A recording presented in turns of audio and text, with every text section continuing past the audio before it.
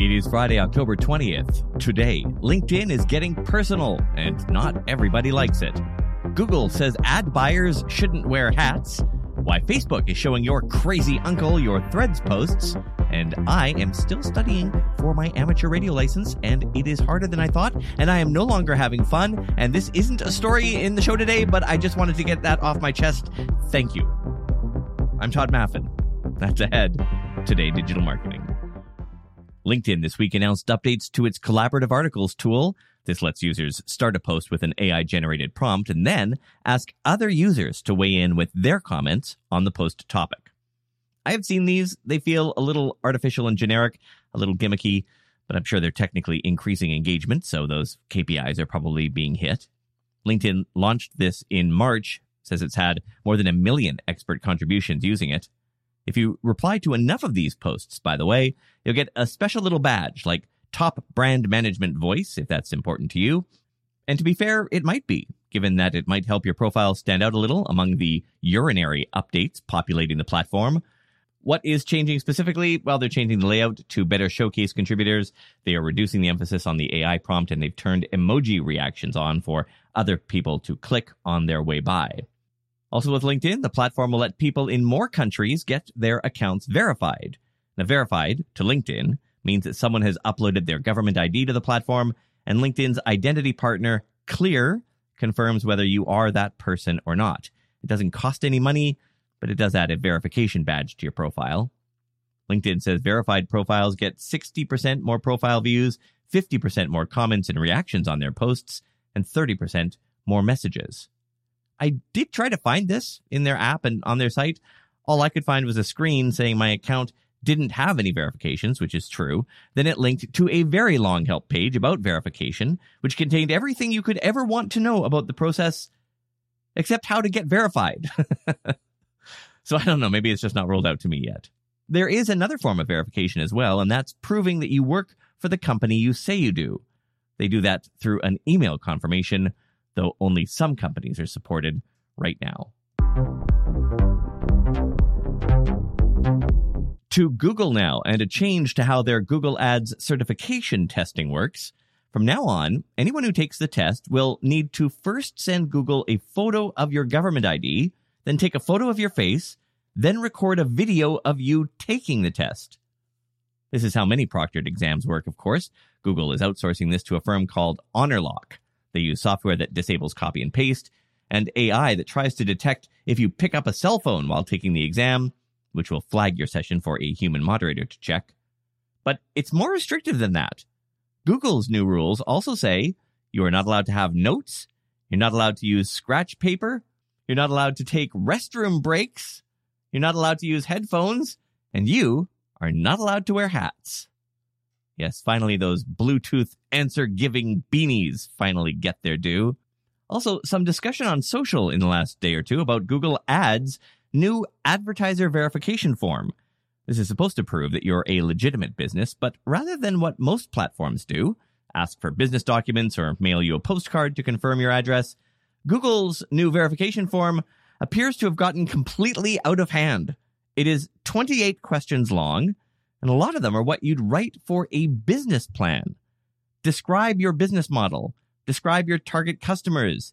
Describe how your company interacts with its target audience. Who will be responsible for writing your ad copy? Do you run your website, or does another company? And worst of all, people are reporting that this email comes without any indication of which business Google is asking about.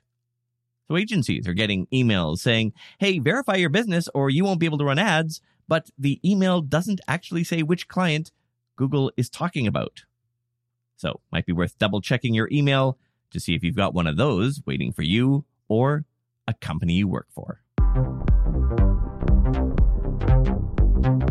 Instagram is testing a new way to drive engagement, polls. But these polls appear in the comment section of a post.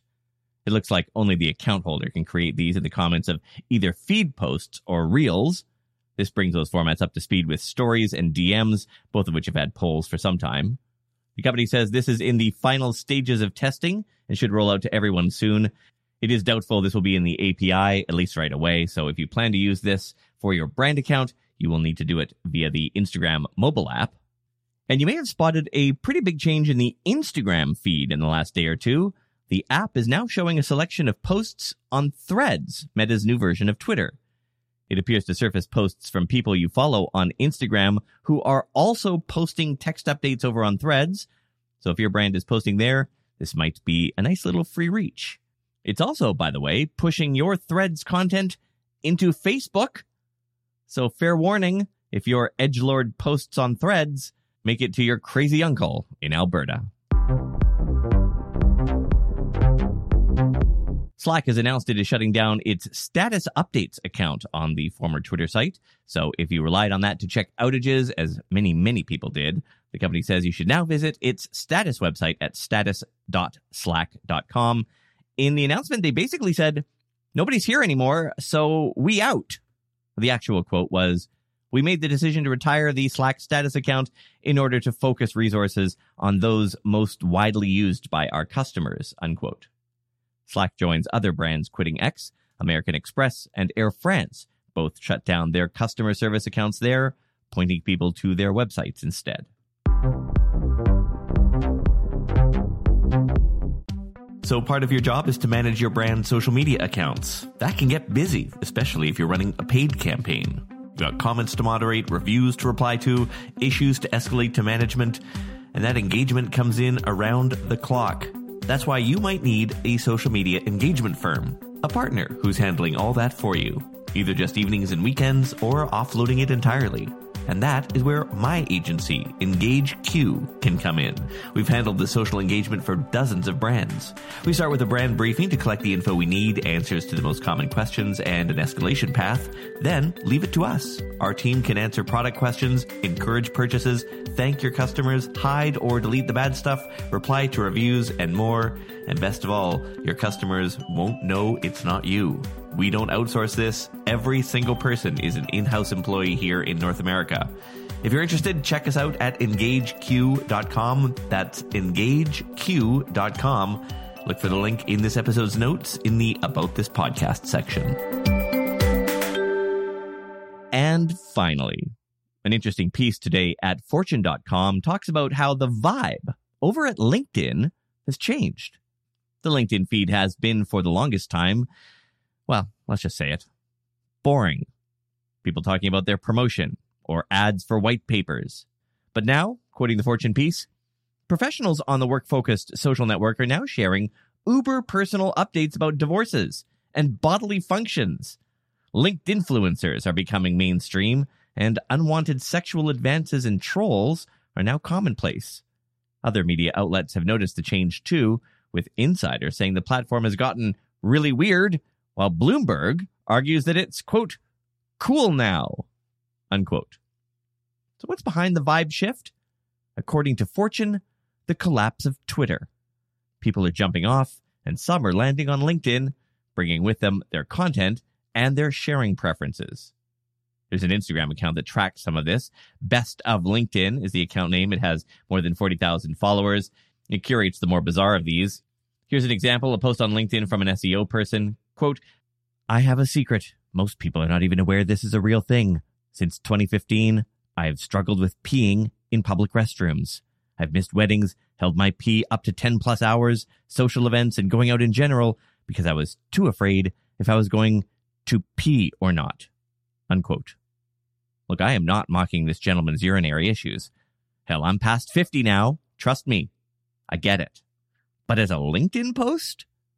Other examples, the lessons a Trader Joe's grocery taught their child, and some tech bro bragging about how great an employee they are by sleeping in their car instead of a hotel room. But there's a darker side too.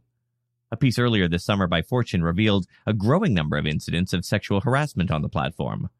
A survey of 1,000 women in July said 9 in 10 women say they've received a romantic advance or inappropriate message on LinkedIn at least once. And then there are the trolls. New accounts by the thousands without profile pictures jumping into the comments to call people things like, quote, a white privileged bougie piece of crap, unquote. And quoting from that Fortune piece, while internet trolls are by no means new either, there's a jarring feeling about being trolled on a platform ostensibly for professionals. despite its undeniably growing prominence, LinkedIn doesn't feel like LinkedIn anymore. Whether that's a good thing remains to be seen.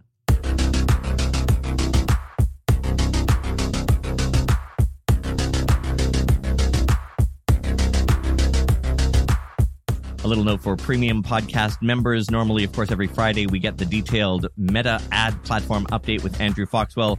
Andrew had a scheduling conflict, so we are going to be pushing that to Monday. If you are looking for very detailed information about the Google ad platform and the Meta ad platform, consider taking a look at our premium podcast. That's at todayindigital.com/premium, or just tap Go Premium in the show notes.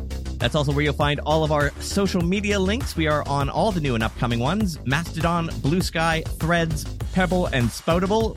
Sproutable? I don't even know. We're also on the OG platforms like Instagram, Facebook, and TikTok. You can find the links to all of our social media and my own personal social media, including my secret Twitch channel where I play video games poorly. Check the link in the show notes. That will do it for the week. Today in Digital Marketing is produced by EngageQ Digital on the traditional territories of the Snuneymuxw First Nation on Vancouver Island. Our production coordinator is Sarah Guild. Our theme is by Mark Blevis. Music licensing by Source Audio. Ad coordination by Red Circle. I'm Todd Maffin. Thanks for listening. See you Monday. Every day I'm stronger. I'm getting stronger. Every day I'm stronger. I'm getting stronger. I'm getting stronger. For the ones who work hard to ensure their crew can always go the extra mile, and the ones who get in early so everyone can go home on time, there's Grainger, offering professional-grade supplies backed by product experts so you can quickly and easily find what you need. Plus, you can count on access to a committed team ready to go the extra mile for you. Call, click Grainger.com, or just stop by. Grainger, for the ones who get it done.